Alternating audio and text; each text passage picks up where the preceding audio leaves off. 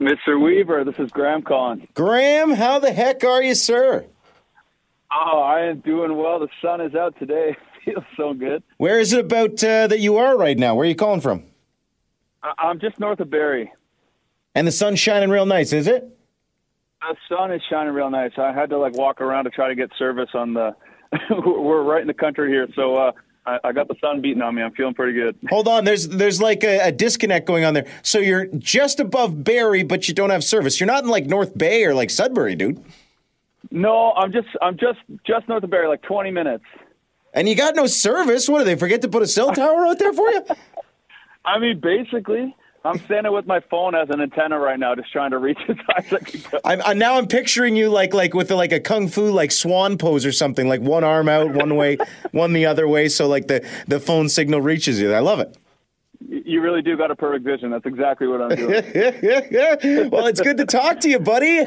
I think the last time we spoke was at the CCMA Awards. Yeah. Yeah, it was at CCMAs. Yeah, I've been looking forward to talking to you for sure. Now, when you do an event like the CCMA Awards and you're a rising up-and-comer in Canada like you are, I mean, you got to hit the ground running. How much schmoozing did you do in London for the CCMA Awards? Well, I was so nervous that I did a lot of schmoozing with some tequila first, and then I felt pretty comfortable. But, yeah, it was wild. It's a crazy thing to step into, and I was lucky that I'm really close to Danny Strong. She's been helping me huge. So I kind of just followed her around like a puppy and was able to meet some awesome people like yourself. And now here we are chatting. So well, that's two peas in a pod for us. I used to follow Danny around when she used to be in my London party scene. So same thing. Oh, she's the best. Yeah, she definitely introduced me to people that I would never have met if I wasn't with her. So yeah. I appreciate her so much. Now, maybe you can speak to this, though, for people who are under you on the country music ladder. How important is it to do this schmoozing and just to meet as many people as you can? Well, I think especially in this time when we've all kind of had 2 years off of, some of us have been lucky to do some shows and whatnot, but at that event, it was kind of the first time we were all in one room again. And so I think, especially as someone who was releasing music during the pandemic, it was important for me to, get my face in as many other people's faces as possible with a social distance approach, of course. But just to get, put the name to the song that people might be hearing was really important to me. And also for me to meet everybody, too, because I come from, the acting world. So this is a whole new scene for me. And everyone's been so sweet to be meeting, so it's been good. You must be quite the schmoozer, buddy, because as I look today, you're in the top 40 at Canadian country radio. Say what? Come on, I know it. I still don't believe it's real. I feel like it's a crazy dream I'm in right now, but yeah, it's been a wild journey. Seeing that number and the people I'm with, I'm like, what the heck is going on? Now, I have to throw it out there. Did you think it would come this soon in your career? Because it feels like this single's just flying up the charts on you here. Yeah, I didn't. I just, when I was working on this music, I just wanted to be, the most real me, because as I said before, I used to kind of just write songs that I figured people would want to hear, and that just didn't work. No one heard those songs. And during this pandemic, it was kind of just like an eye-opener, come on, man, if you're going to do anything and you want to tell a story, then tell it.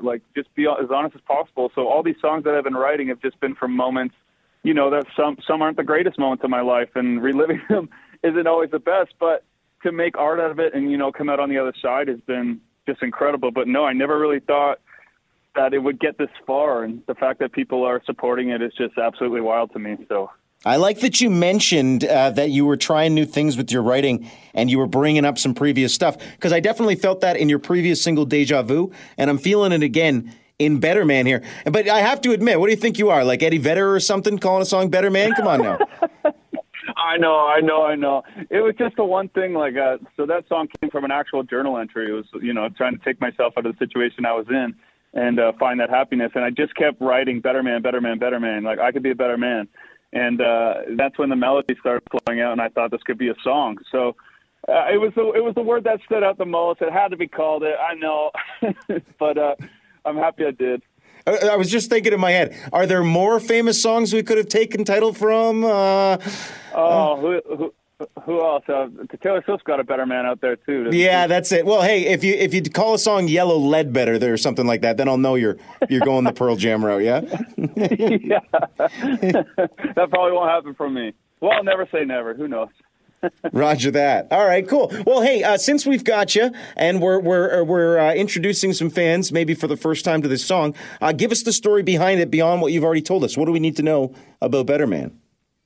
Yeah, it was just a time where, it was post-breakup, one of those breakup songs, but I just really kind of lost sight of who I was, and I lost the love for myself after that situation. And, no matter how many times you reach out to people for help or just to pull you out of that situation, I wasn't ready to listen. So I think the most important message was, for me, that you got to want to change, you got to want to do better, you got to want to get yourself, your feet back on the ground. And so I turned to my music, which is my therapist, and my guitar, and I started writing melodies and just kind of reminding myself that, I was good before that situation, and I could be just as good, if not better, after the situation. And so we could all use that journey of, self-love, and that's just what I wanted that song to be about. Well, I know it was a brief chat today, buddy, but I really appreciate you taking the time to chat with us. I want to send people to find you. It's Graham S. Fleming on Instagram, your website as well, GrahamScottFleming.com,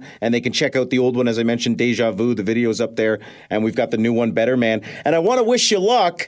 I know a couple of your things are up for consideration right now for the CMAO Awards, the Ontario Country Music Association. I don't know if you heard it, but London, where I'm sitting right now, we're getting those awards in June. So I want you to get nominated so we can party a little bit.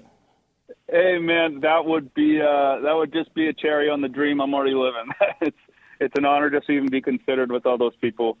But yeah, I really appreciate you taking the time for me too, man. We'll see you in London no matter what, I hope, in June. And we're going to cut it short because now it's been about 8 to 10 minutes of you balancing, trying to get phone signal. And I got to commend your yoga skills, but I think I'll give you a break here. Sounds good, man. Thank you.